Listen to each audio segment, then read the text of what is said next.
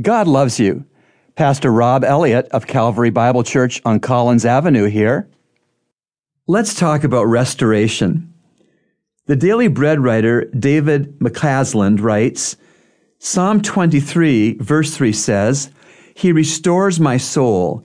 He leads me in the paths of righteousness for His name's sake.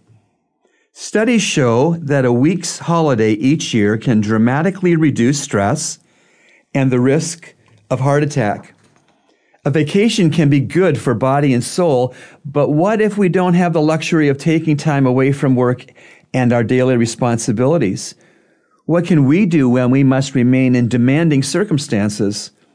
Psalm 23 paints a beautiful word picture of a caring shepherd, secure sheep, and a tranquil scene of quiet meadows and still waters. But it is the Lord, our shepherd, who gives rest, not the green grass or the flowing stream. Through prayer and meditation on His Word, we can commune with Him.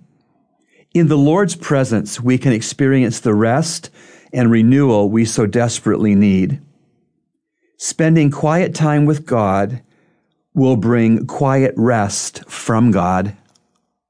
Remember, God loves you, and He's proven it with Jesus' cross.